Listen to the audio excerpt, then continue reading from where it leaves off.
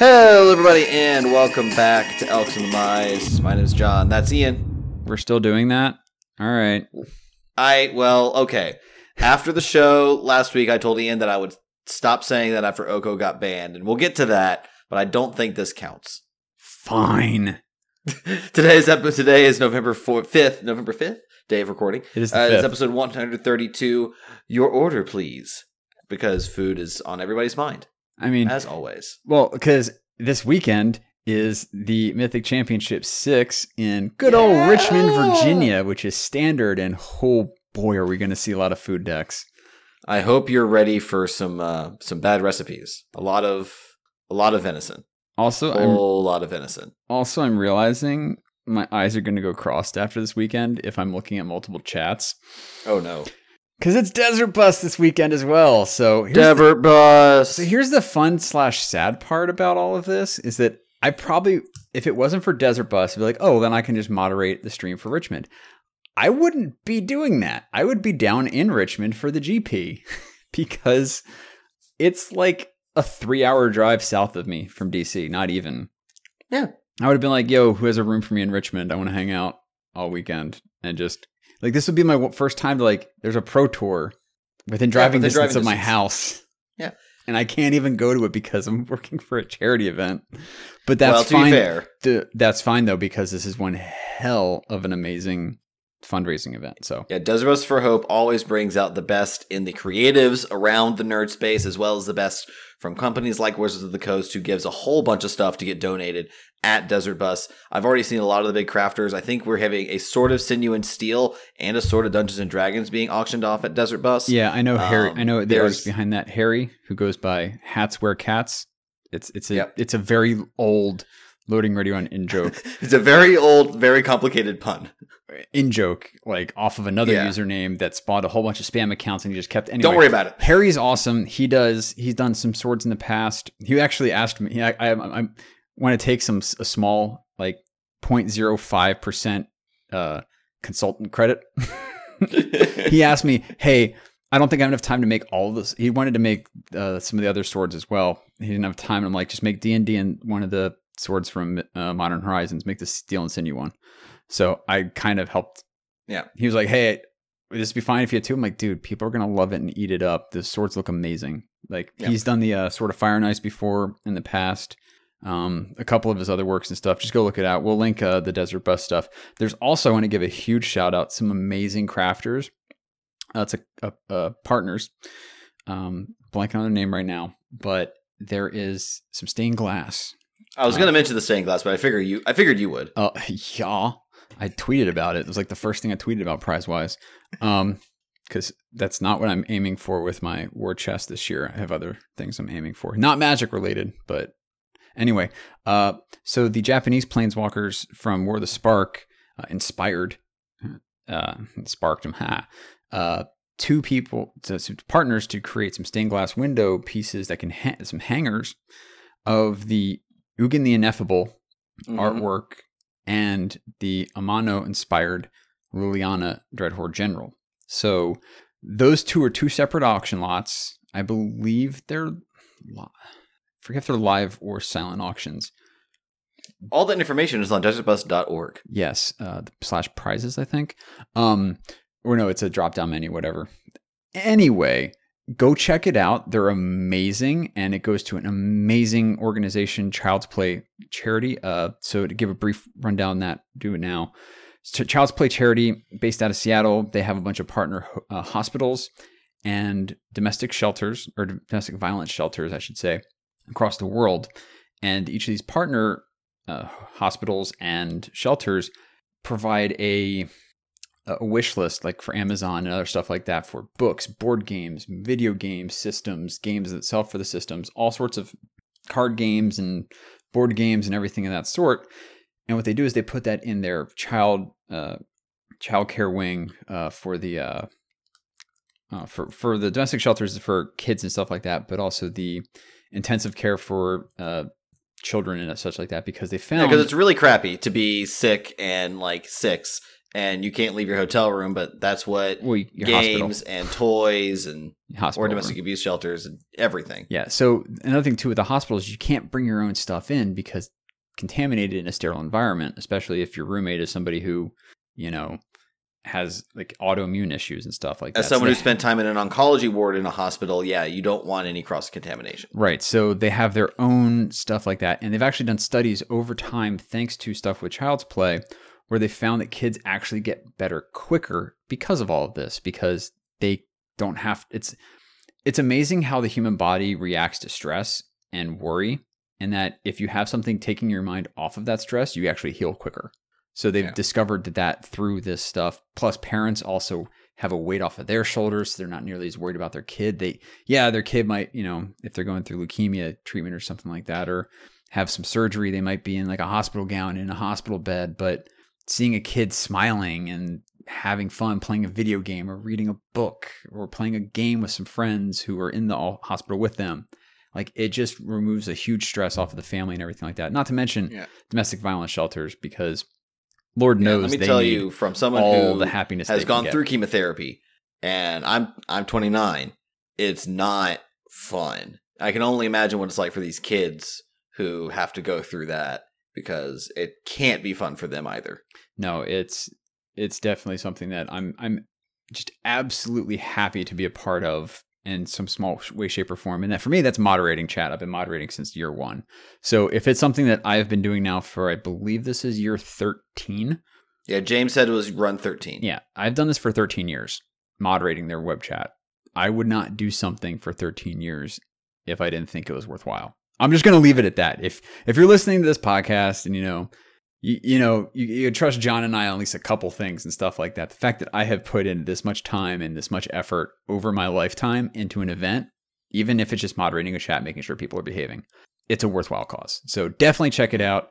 When you're not watching the Mythic Championship this weekend, it starts on the 8th of November at 8 a.m.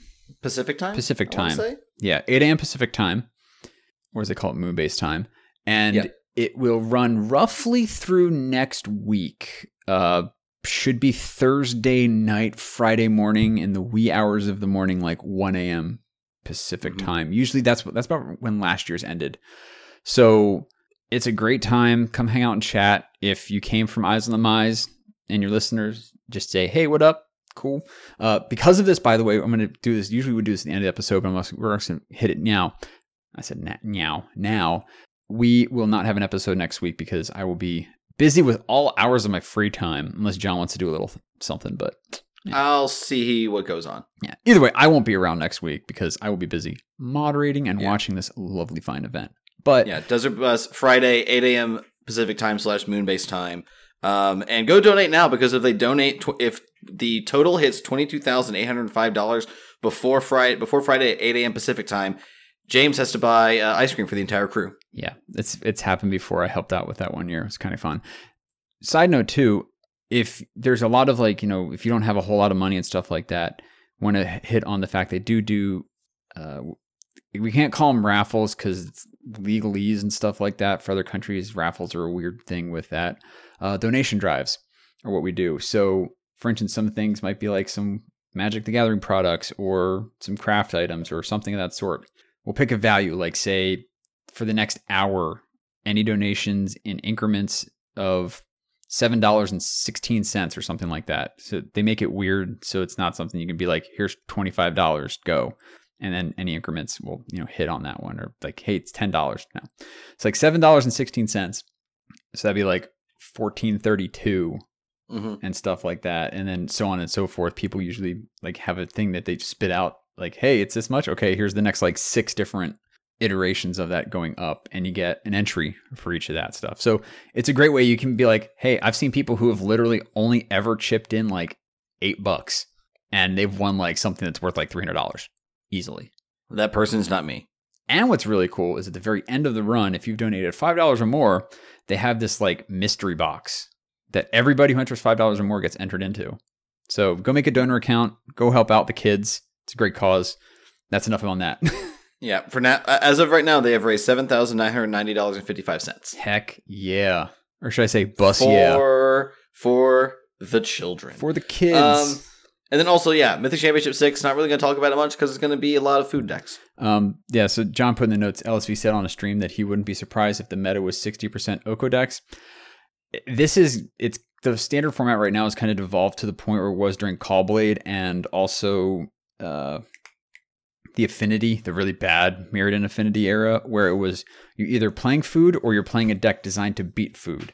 Mm-hmm. And then you can try to meta something with, okay, you might have a decent game against food, but you really just raffle stomp the food, the counter to food deck kind of thing like that. Like, okay, yeah, I'll accept the fact that maybe I have a 49% or 48% win rate against food, but if I run up against one of these decks that's angling to just beat food, I can hit with like a 75% win rate. Like, you can kind of meta that and maybe hope to that, but then once you get to the higher ranks, you better have a game plan for food. Yeah, but we'll see how it goes.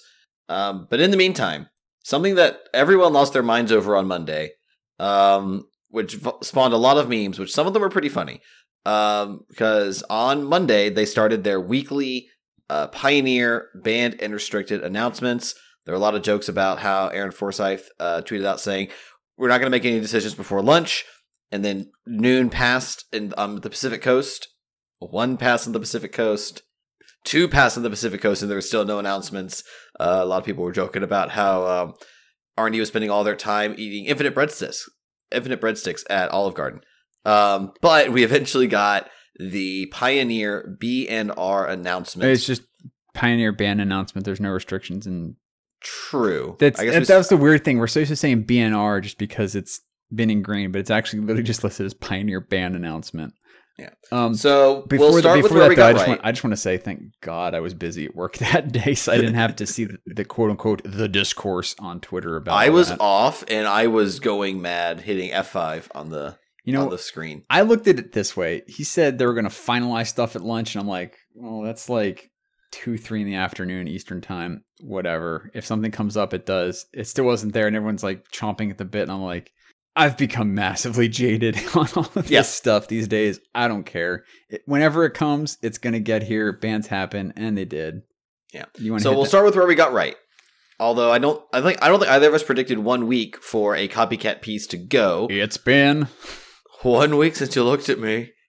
So Felidar Guardian, the fall cat from last go around with copycat, got the axe again. The rationale from Ian Duke, who wrote the article, is basically said that it's the piece that's most likely going to break again. Yes. Even without Saheeli Rai, you take Saheeli Rai out, Felidar Guardian is still going to do broken things, and it's the most likely to break in the future. And remember, Felidar Guardian is a 3 and a white cat beast. That's 1/4 at uncommon from Aether Revolt. It says, when Felidar Guardian enters the battlefield, you may exile another target permanent you control, then return that card to the battlefield under its owner's control. So it's abusable with blanking Saheeli, resetting it, which makes another one, which blinks it and resets it, and ad nauseum till a finite number of your choosing. And then swing for lethal. So we weren't that surprised concerning that piece, but we had 2 other cards that were hit. Well, I just want to talk about Felidar Guardian for just a brief second, because one of the things people were thinking of is, hey, maybe this time around we hit Saheeli Rai, but Saheeli Rai is the 1 blue-red 3 loyalty planeswalker at Mythic from Kaladesh. Her +1 is +1. Scry 1 deals 1 damage to each opponent. -2, create a token that's a copy of target artifact or creature you control, except it's an artifact in addition to its other types. That token gains haste, exile to begin next end step. That -2 is what will blink her and let her do that. You would just have to hold up a response of, a wild slash or something, or a shock to hit her down kind of thing. While basically you minus her while that trigger of targeting her from the bounces on the stack, you shoot it out from under so it doesn't blink. And her -7, which I've honestly never seen anybody ever use. Search your library for up to 3 artifact cards with different names, put them onto the battlefield, then shuffle your library. So people are like, well, maybe if we get rid of her, we'll just have a weird blink effect. With Felidar Guardian, it can blink something like, I don't know, Spell Queller for some reason. I don't know why you would ever do that. Well, blinking Spell Queller with 3 mana Teferi out is just, bye-bye to your spell. Right. But you could also do something like blink your Reflector Mage, blink...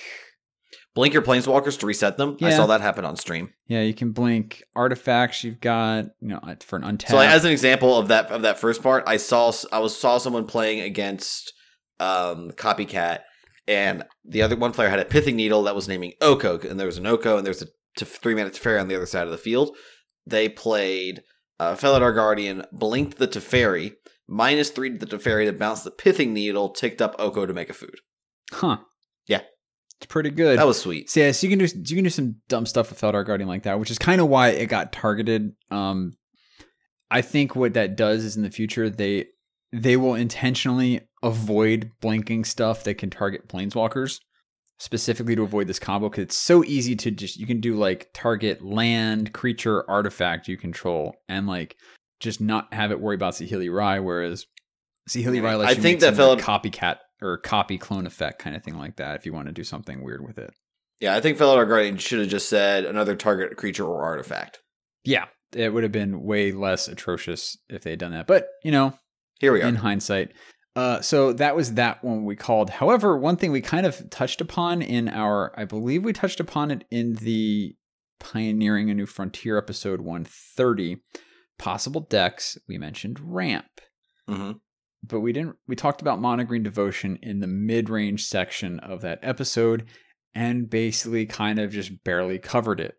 Who knew? Yeah, Boy, we missed that one. Because honestly, I know me personally, I can't speak for you, John, but it's one of those, I have so much other stuff going on in life where I want to play. I'm playing Izzet Phoenix, and I'm doing pretty good in the kind of like free to play, queues you can do in Magic Online. I think I've maybe won like 5 or 6 games and only dropped one.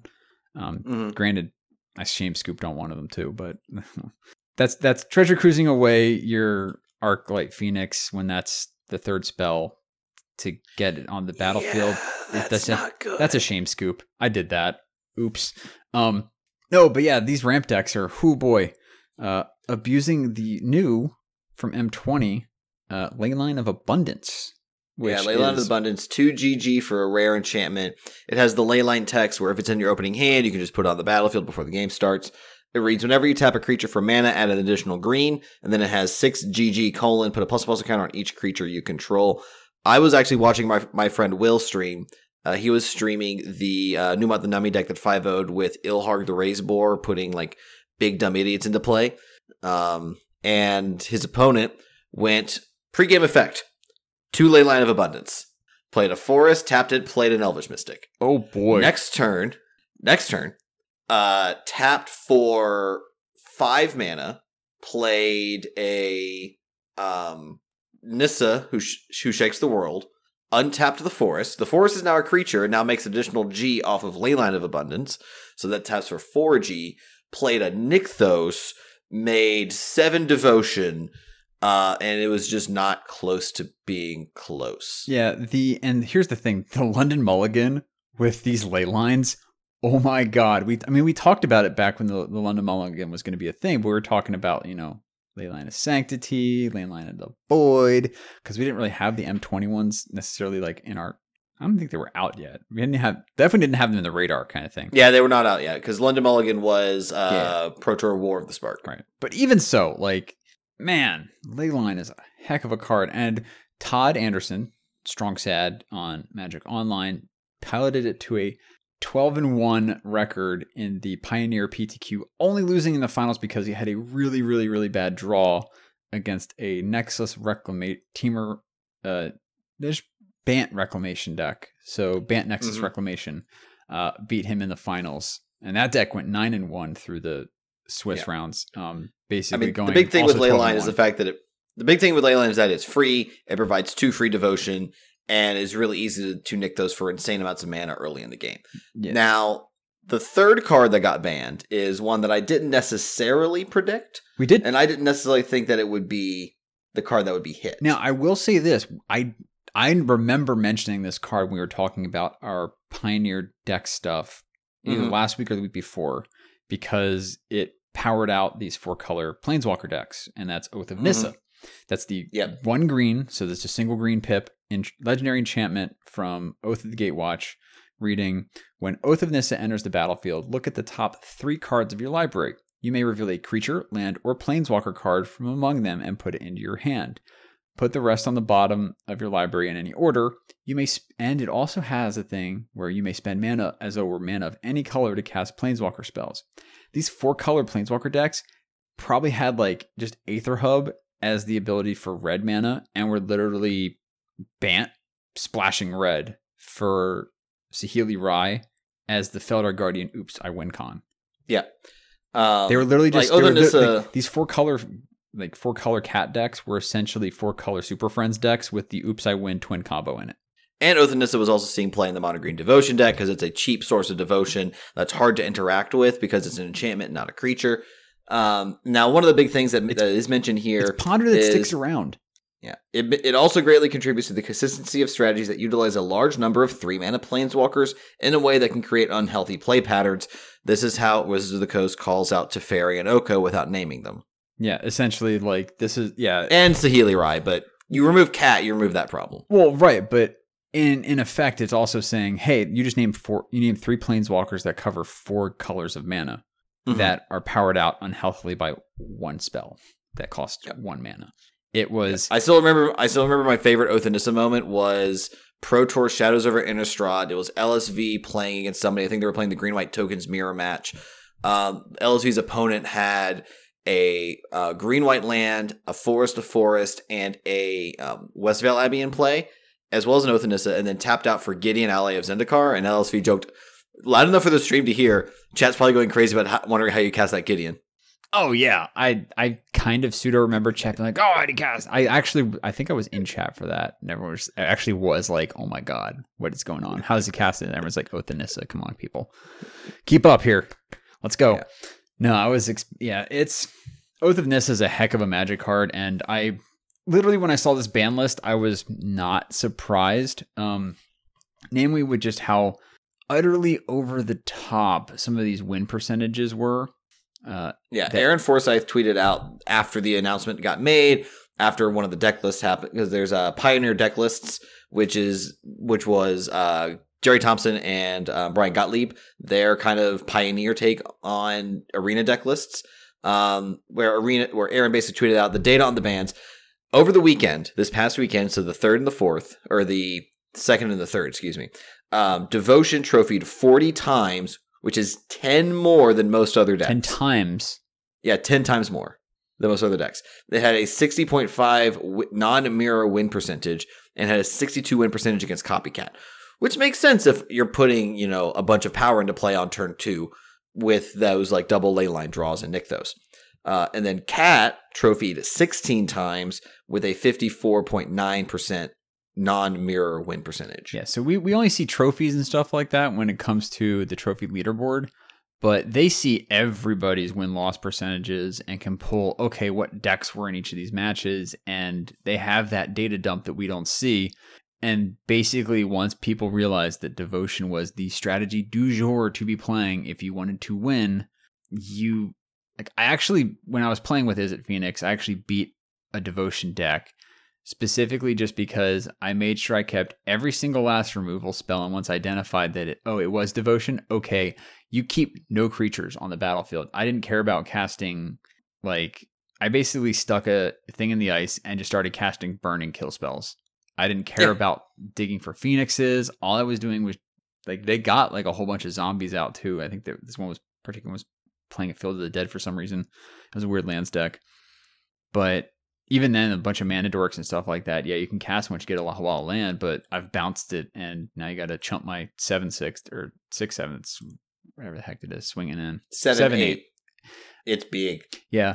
I had a fun thing too today where I was playing up against a deck that was running a bunch of mana dorks. I killed one of their things with a Wild Slash, and then I was like, okay, well, now I'm sitting with it was on 2 counters at the time. I'm like, all right, how do I attack into it? I have a Lightning Axe and a Fiery Temper. Okay, and 2 red sources. I'm like, all right, Lightning Axe targeting my thing in the ice, holding priority, target with Madness, hit you in the face with the Fiery Temper. Counter comes off, Fiery Temper hits. Then the counter comes off for the final one, layering on the stack.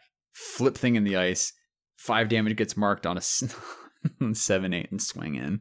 Mhm. I was like, yeah, you keep no creatures, and I wasted basically 3 burn spells to just flip a thing in the ice, but I didn't care. I needed to win. Yeah. That's how you do Exactly. it. Because I was next turn, I was hitting 4 mana, and then I was just hard casting Phoenixes from my hand. Yeah. And now, like, if we look at the most recent Pioneer Challenge that took place over the weekend, the first placing deck was Mono Green Devotion. Second place deck was Copycat. Third place deck was at the hand of Clyde the Glide Drexler, which is one of the best Magic Online names. They were playing Mono Black Vampires. They're a very well-known Miko grinder. Yeah. Then there's fourth place was a Mono Red Aggro deck. And then fifth, sixth, and seventh place were all Mono Green Devotion. Yeah, there's a lot of ramp, reclamation, and then eighth place was Mono Red as well. Yeah, it's looking like now. So we've kind of talked about the bans and what happened, and there's overpowered. I think right now the next thing that people are looking at doing is, I want to say it's going to be at this point actually Nexus. I can see Nexus going. Well, no. I'm talking like the deck people are going to gravitate towards next. So yeah, sure. They're going to try to re-break Devotion. However, I mean, Wizards did this. I do appreciate the fact that we are looking at a very typical Wizard pattern of ban in that, hey, look, they basically have said, like, we want to keep Nykthos decks in the format. We want Devotion decks to be a kind of your big mana deck or a mana, focused deck. So they want to keep Nykthos in there. They'll try to ban everything else they can to keep Nykthos healthy. Which there are some people who are cynical who are thinking that Nykthos is going to be in Theros Beyond Death, which A, I wouldn't mind, and B, that would be a little cynical. I wouldn't mind a reprint. It's a $20 card again.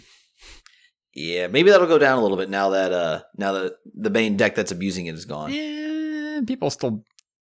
I mean, it's still a good deck. I mean, you can still power out some really crazy stuff with Burning Tree Emissary is another one that puts a lot of stuff on the battlefield with 1 and 2 drops. This is true.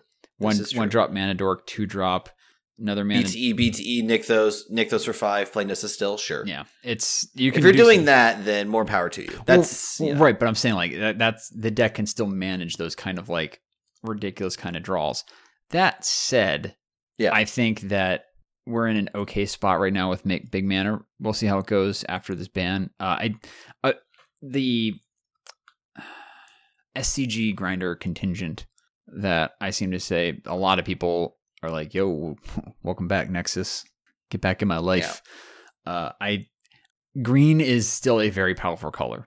You have to, if you're not playing green, you're basically playing, is it in Soul Artifact? Is it Phoenix? Or you're playing, for some ungodly reason, mono red or mono black strategies.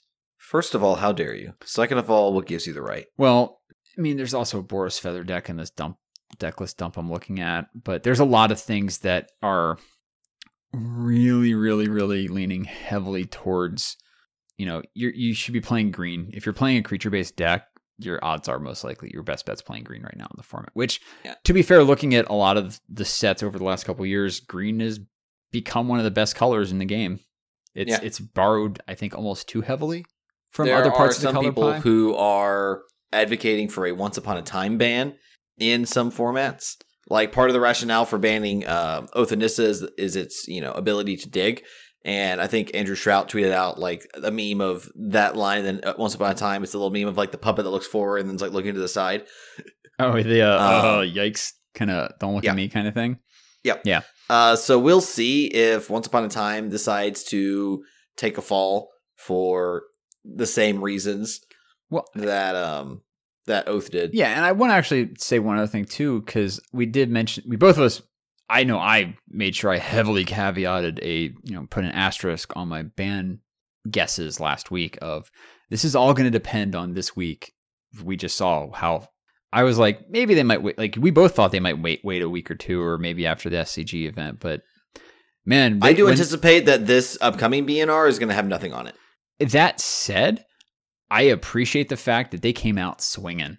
Yeah. And Aaron Forsyth even retweeted it in a reply to his original tweets like, I hope we don't have to be this aggressive in the future, but we reserve the right to be. Right. And when they said in their format announcement, we will be aggressive with pruning this format, you know what? This is what I expected. This kind of thing. Like, I mean, yes, we saw 1 or 2 cards I wasn't necessarily thinking with Anissa, but when you look at the reasoning, it's like, yeah, that makes perfect sense. I know for a fact that over time, more cards will get banned out of this format. For sure, the stuff we mentioned last week, over time, format will settle out. Maybe something needs to get pruned. But you're starting off strong. No fetch lands, no Feldar Guardian, no Leyline of Abundance, no Oath of Nissa. So let's see where next week takes us. I for one am looking forward to almost weekly updates on being like where we can talk about like even just be like, hey, there's nothing happening in Pioneer. Sweet, let's move on. Or be like, so let's talk about some Pioneer bands, kids. Yeah, I'm looking. Eventually, they're going to wrap this into the usual BNR announcement stage. But at this early stage in the format, I'm glad that they are being kind of cautious about what's going on. Yeah, over the next week or so, I'm probably going to throw together a physical copy of Is It Phoenix to take with me to SCG Con because I want to play some paper Pioneer. There you go. And I basically own a lot of the pieces of that deck still. So I think I just might need some Shocklands, actually, which is the funny part.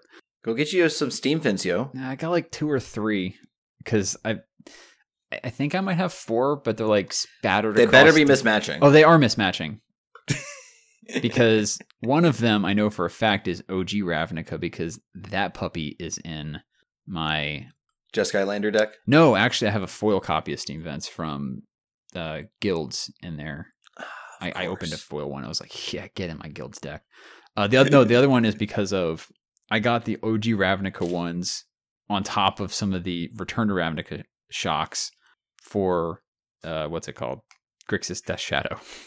Oh, Death Shadow, sure. Yeah, I was using OG Ravnica shocks for that instead of the newer ones because I was like, I like the older, like darker Grizzly style that they had for those ones. That said, they'd mismatch, but I'm pretty sure I have 4 across my collection that needs to also get pruned somehow. Cool. Oh, that's a good idea for a future episode. We'll talk about pruning your collection once I actually prune my collection. Take my advice after I take my advice. Yeah, let me do the in-depth research and actual physical part of doing that, and then we will compare notes. I'll give my own. Moving on, there's also a ban announcement today because Arena does not share our sympathy for scheduled BNR announcements. With Brawl coming up this Wednesday, like it does every Wednesday. Why it isn't just a regular queue, we'll have no idea. All right, hold on. Side note, I'm actually getting super sick of everybody just ragging on like all the hey, look, it's only on Wednesday, 1 day a week. I'm like, I get it. The horse has been beaten. It's now a bloody pulp. Anyway, to be fair, they're not beating it for you. They're beating it for Wizards. No. But I appreciate it. It's just one of those. I'm like, all right, am I going to have to actually look at banning phrases off of or muting phrases from my Twitter timeline because I might. Fair. That's one. That's what I was getting at. But anyway, but Brawl banned Arena banned Oko in Brawl. Can't be in your deck. Can't be your commander.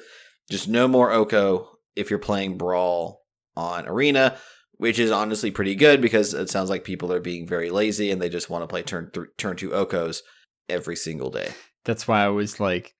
Said that really we still doing this because to be fair I think you also said in standard that it'll get changed but Oko did I said any format and Brawl was one that I expected and I literally sent you a message not too long ago saying I expect Oko to be banned in standard and in Brawl. That seems pretty easy.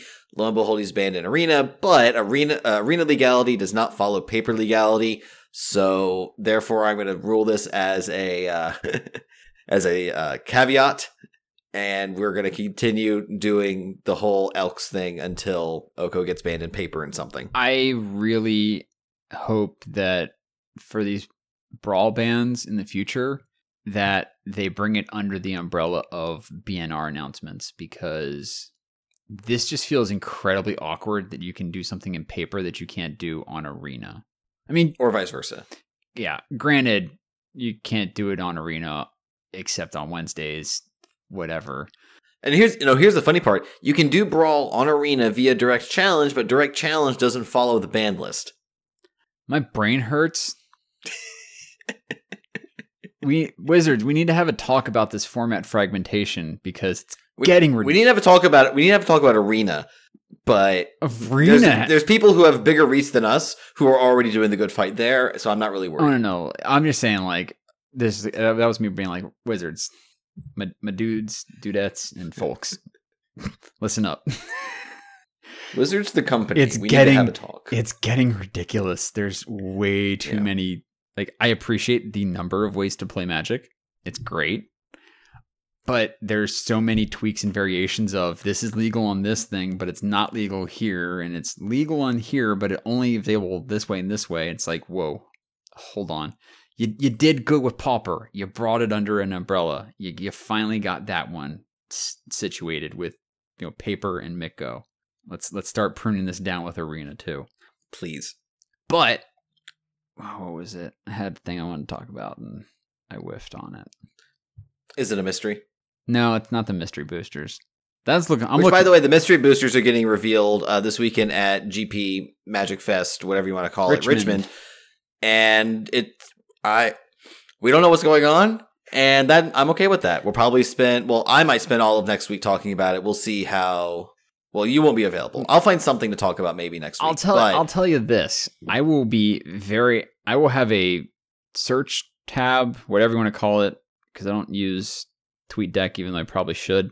I will have something up where I will be searching a hashtag or anything of that sort to see what people are pulling from these things, because trust me, the minute it looks like going to be spicy, I'm going to be hopping on Pastime's website and booking myself in one of the sealed events for this at PAX Unplugged in December. Granted, yes, it is a month from now. I don't care. I'm still going to do it because that's one of the list. Yeah. That's one of the things. Oh, we should also mention too that they put out a tweet today that is going to be at every Magic Fest from here till the end of 2019 until supply, which is nice as supplies last. Very heavy caveat there, and at select conventions, meaning SCG Con just added it to their roster as an on-demand event, and PAX Unplugged is going to have it there too. So I'm probably going to play it, and I'll get a chance to at least get a crack at some of these mystery boosters. Not this weekend, but next weekend when I go to SCG Con. Yeah. I'm curious. I'm actually curious if they're going to have it at Command Fest DC as well as some weird side event thing. Mark Rosewater did tweet out not too long ago. One of the most popular questions I've gotten over the last few weeks is, I know that the mystery booster is supposed to be a mystery, but what can you tell us about it? What did he say? Nothing. No, his reaction on the tweet was, smiley face. Oh, Mark. Yeah. And then he did answer the question that someone asked the question, should I care about these packs if I have no ability to go to a major tournament or convention? And Mark said, we've said that there's going to be a version of them sold in stores, which is nice. I like this. That's why it's the convention version. Okay. Yes. So, and then another person jokingly replied, Mark, what can you tell us about Zendikar Rising? I will continue to ask every day until you can tell me more about Zendikar Rising. A set will not come out for at least a year. And then Mark replied, it's set on Zendikar. Smiley face. Got him. Boom. Nailed it.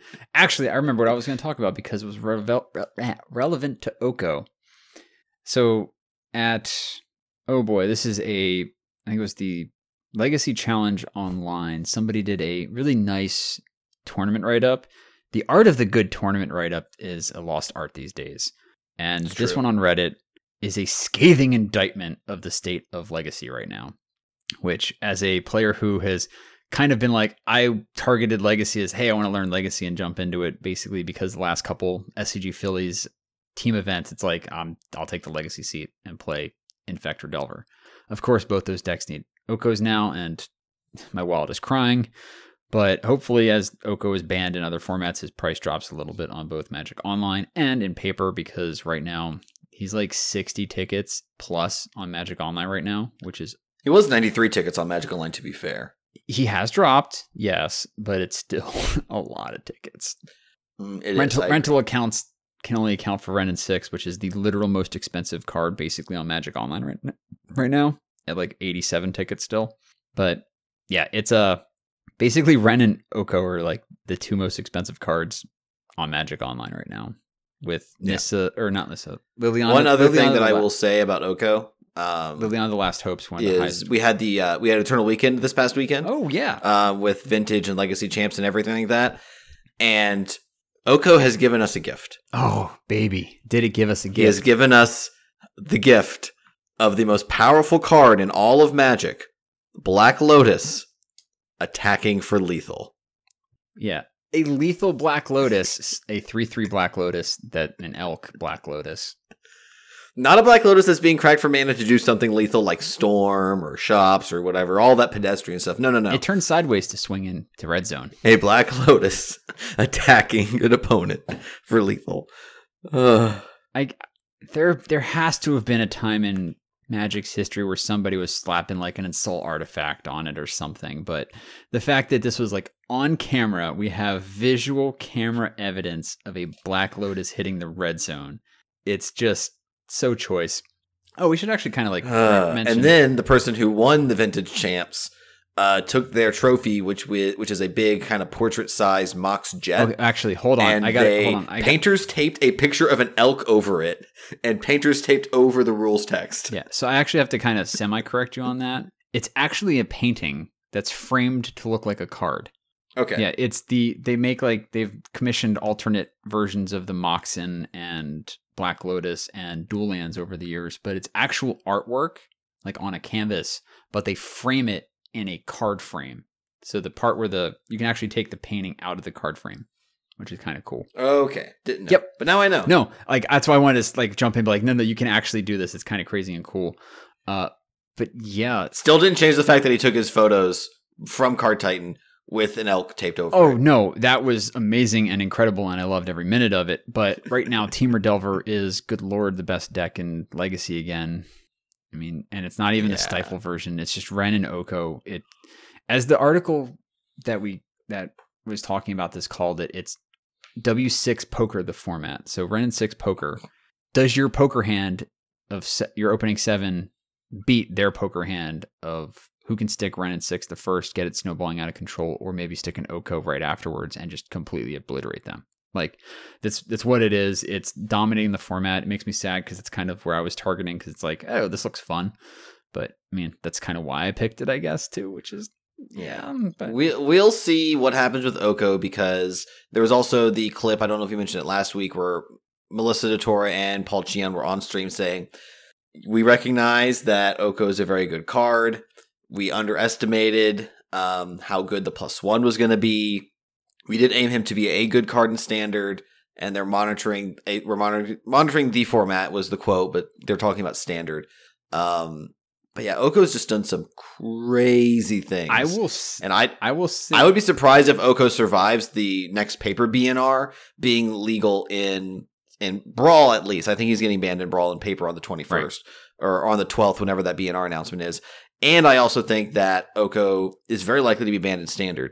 It's and the 18th, by the way, is the next BNR. Maybe Modern? I think he's okay in Modern for right now. We need some more Modern events to happen, I think. I think they need more data on Modern right now. But the Simic Urza decks with Oko powering out a whole bunch of food tokens just seems a little overpowered right now.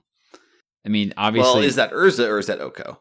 Well, that's the thing. So here's the great part, is on the 18th of November is the next BNR. However, the week before that is the SCG Invitational, which is both Modern Pioneer. And Modern. Yeah. So we're going to get some big Modern tournament. And the last Modern tournament at SCG had, which was like 2 weeks ago, that's where the Simic and Sultai Urza decks just took over. So we'll see if that continues. Yeah. I would honestly I don't think it's dollars to donuts at this point that like it's not even a good bet that I think Oko is not going to survive in Standard, Modern, Pioneer, and Legacy by this time next year. And Brawl. Well, I want to go those 5 formats. I do not think Oko will be a legal card by this time next year. It would be really bonkers if he got restricted in Legacy, or in Vintage, I should say. That's another thing too, is the next vintage restriction has to be Narset, based on what I've heard. Yeah, I would not be surprised if Narset doesn't live past the 18th in Vintage not being restricted. Like, honestly, she warps so much of that format, it's ridiculous. Like the card draw also, advantage that Vintage is just Vintage. Like, it's a turn 1 combo format. It's like, no, it's a very card selection / card draw, like very heavy oriented towards that kind of thing with those decks. And here's the reason why they're going to restrict. They're going to restrict Narset for the same reason they restricted Chalice of the Void, because they restricted Chalice of the Void because you can play it on 0 and prevent people from playing their Moxen. which is kind of some of the people's point of playing the format. So they're going to ban Narset because otherwise you just completely hose one of the reasons to play the format, which is Ancestral Recall. And not only can Narset hose your opponent's Ancestral Recall, but she can find your Ancestral Recall. Right. So there's a lot going on there. So I'm not surprised, or I would not be surprised with a Narset restriction in Vintage. So I also want to mention too that the Vintage deck that's running Oko right now is the Oath of Druids deck, but it's Oko Druids now, or Oko Oath, because you play your Oath of Druids on probably turn 1 because you can power it out with a Mox or something like that, and then you pass the turn to your opponent. And Oath of Druids, by the way, is an old enchantment. 1 in a green. During each player's upkeep, if that player controls fewer creatures than target. Or at the beginning of each player's upkeep, that player chooses target player who controls more creatures than they do and is their opponent. So basically, that's wording for Commander kind of games. But against a single player, that's your opponent. First player reveals cards from the top of their library until they reveal a creature card. If the first player does, that player puts that card on the battlefield and all their cards revealed this way into the graveyard. So you literally be like, all right, you play Oath of Druids, nothing will happen because your opponent probably won't have a creature out unless they're Delver for some reason, they have a creature. But then if your opponent's playing, they play a Mox or whatever and pass the turn, you stick an Oko with some, counterspell backup, you land that Oko, then you turn whatever artifact they have into a creature, and then, hey, look at that, upkeep happens. Oh no, I get my oath. My oath ticks off, and let me put a Grizzlebrand into play, and then good luck. Pretty much. Yeah, so it's kind of doing some ridiculous stuff in Vintage. Legacy, like I said, is just straight up Rug and 4-color dealt. Like, some people who are very hip to the format are like, why are people playing 4-color? 4-color is not good right now.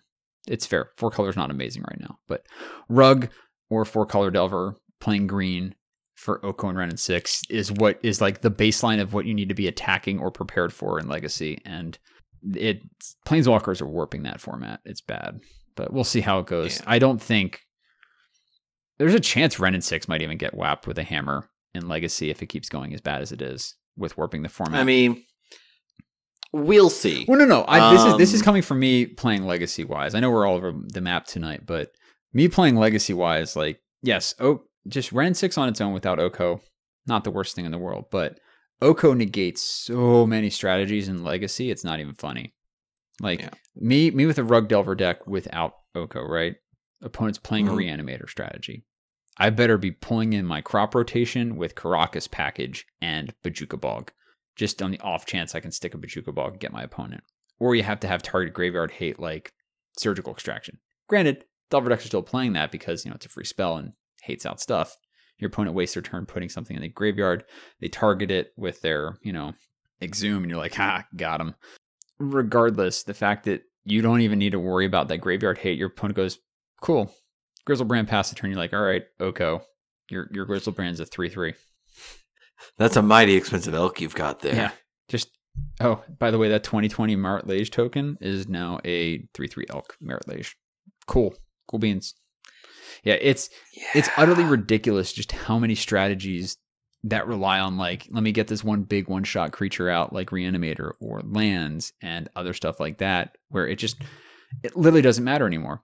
Like, I was just thinking about one of my favorite decks from Old Standard, the Electrostatic Pummeler deck, playing that in Pioneer.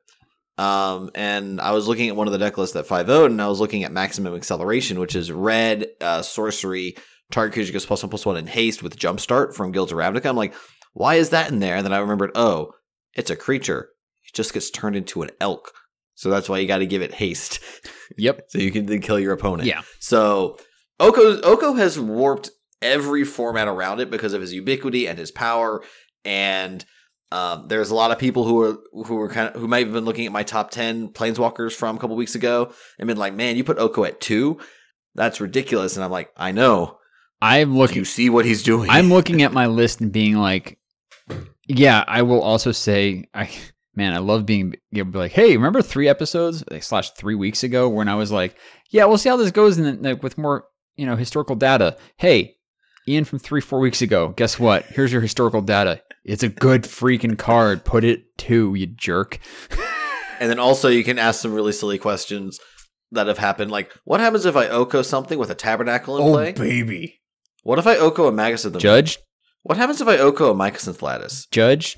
ruling, please. There's a lot of layers. So the tabernacle ruling, if you make something into an elk and then your opponent plays tabernacle, it gets the tabernacle, you must pay 1. If the tabernacle is played, and this is Tabernacle Pendrell Vale, by the way, a very, very, very expensive land from back in the day that does not It's a land that doesn't tap for mana. It just says all creatures gain at the beginning of your upkeep, pay 1 or sacrifice right. it. It says gain. So like that's a constant check on things. You can play a creature, it'll gain it, but right? Or no, is when it comes into play. The reason why the Oko thing works the way it does with Tabernacle is because of timestamps. If Tabernacle comes down first, but then Oko affects something afterwards, it's not affected by it. If on the flip side, if I Oko something and then you play Tabernacle, then the elk is affected by it. Well, I'm even saying like, okay, your opponent plays Tabernacle and then I play a creature. Your creature's going to get that after the fact, but Oko for some reason is a weird loophole where it doesn't. It's really strange. Oh, no, that's what I'm saying. It is a loophole that does not affect it because it's a weird... And then the Magus of the Moon is weird because if you elk a Magus of the Moon, all non-basic lands are still mountains until the Magus of the Moon is removed from play. And then with Magus Enthelatus is now an elk, but everything is still an artifact. But it still taps for mana. Well, depending on if... on if your opponent still has Karn out, but at that point you can just swing your Oko into... or your elk into a... Yeah. It's really strange. Basically, people are even saying like, hey, these utterly inane rules loops are a great reason why it should just be taken out of formats because like rules lawyering and all sorts of weird timestamp interactions just confuse people anyway. And it's like, besides from everything else, it's like the fact that it's messing with Tabernacle of Pendrell Vale, like layering is just like, that's just, it's absurdity, basically. I hated that we kind of jumped off in the Oko realm, but I had to talk about Legacy right now because it's a Delver's world again, but not for Delver Secrets. It's a very good card. But not for normal Delver reasons of spells being good. It's Planeswalkers. Yeah, we did kind of get a little rambly there towards the end, but we really didn't have a whole lot to talk about today. The week in Magic was relatively tame aside from the Pioneer Banned and Restricted announcement, as well as Mythic Championship 6 coming up this weekend. If you have the time, go support that. Don't forget about Desert Bus for Hope. I will be watching it when I can if I'm not working, and Ian will obviously be in the chat rooms. For there, you can go on Twitter at Desert Bus. And you can go to desertbus.org. There will be a link to that in the show notes below if you want further information about it. Yeah. Ian. Well, like kind of like before we get to the social media stuff, like you said, this week was actually like surprisingly tame. Yeah. I mean, granted, I'm sure there was some shenaniganery. Oh, the big thing in Commander World was deck power levels and like grading where your deck is like, hey, is this deck... Look, if you're trying to do a Commander tier list, you're missing the point. Right. Well, other good podcasts, we'll call it the Command Zone, covered that this week. Go check them out for that if you're interested in the tier listing and stuff like that. But basically, it's like tier 1 is like super casual, like not super powerful, and tier 10 is like I have like essentially everything in this deck that will kill you on turn 3 consistently. It's like competitive EDH style at like tier 10. I would honestly say my like even the self-assessment, my Animar deck's probably like a 5 or 6 easily. I tech that bad boy out. It's kind of bad. Yeah. But that said, that was like the only kind of like other bird in someone's bonnet I saw this weekend is people starting to go over that. And that's just like, all right, cool. Have fun, Commander folks. To be fair, Commander is a great format if you ignore everyone else. Oh, we actually should mention though, Command Fest, Chicago and Seattle also happened this past weekend and apparently were an utter hit. So I'm looking forward to, it's making me look forward to DC more in a couple weeks with that one. And hey, it looks like the demand is there for these kind of Commander events. The only thing people are recommending, I guess tweak wise, is the cost of the event because to get in, it's $120 for a 3-day pass or like $45-50 for a single day. Granted, those passes do get you a couple vouchers for timed, not on demand events, but also like set events as well. But at the same time, it's like people were like, I know friends in Seattle who are like, I'm going to go to this. Like, oh, wait, it costs money to even get in the door. And there was literally no space to play that was not pay to enter kind of thing. So to even get inside the door to even play, you had to pay. And that people are like, maybe lower it down to like $15-20 to get on site if you want to do something like make it that kind of convention style pay to enter. But that's a conversation for a whole other day. It is. But Ian, it was good. People enjoyed it. that's all I saw from the event. That it was people had a lot of Yeah. fun. Ian, if people wanted to find you on the social medias, how can they do You so? can find me tweeting some random stuff about magic, Quite literally. sports, nerdity stuff. Oh, I've been tweeting a lot more military stuff lately just because I feel like it, because F it, why not? That's at DixonIJ. That's DixonIJ on Twitter. And you guys can find me on Twitch at twitch.tv/Dix. Life is still crazy, hectic, busy. Probably will be for the next couple weeks. I'll try and maybe stream. Oh, Thanksgiving weekend, I want to try and stream me building a Lego set if that interests you fine folks out there. I know it's not magic related, Yeah. but I'm building a Lego Saturn V rocket. I've had this set for like a year and a half, and I want to build it on stream just because it's fun. Last time I did it was an X-Wing, and it was a great time hanging out with people in chat. That said, if you see me in chat during Desert Bus, say what up. Also, I might pop into the Mythic Championship chat. Maybe. I don't know. If you see me there too, say hi. John, people, find you. Where? Go. You guys can find me on Twitter at JWiley129. That's JWiley129. You can also find me on Twitch at the same handle. If you see me in the chat room, don't hesitate to say hi. Been tweeting a lot about Magic, a lot about D&D because those are fun. I also recently finalized my travel plans. I will be at Magic Fest Austin at the beginning of January. Hey, so sweet. Turns out working for a hotel has perks. Ooh, yeah, get them room upgrades, my friend. Not that, but a discount room. My bad. Yeah, discounts. Hey, still good. I have no control over what room they give me, but I do get a good price. Oh, you get that kind of thing where it's just like, throw me in a room you got it. Something like that. If you want to reach the podcast directly, you can do so one of two ways. You can shoot us up on Twitter at Eyes of the Mice, or if you have a more personal question, you can shoot us an email at eyesofthemice@gmail.com. We would love to hear how we can best improve the podcast for you, our lovely listeners. On behalf of Ian, I'm John. Thank you so much for listening, and we'll talk to you all next time.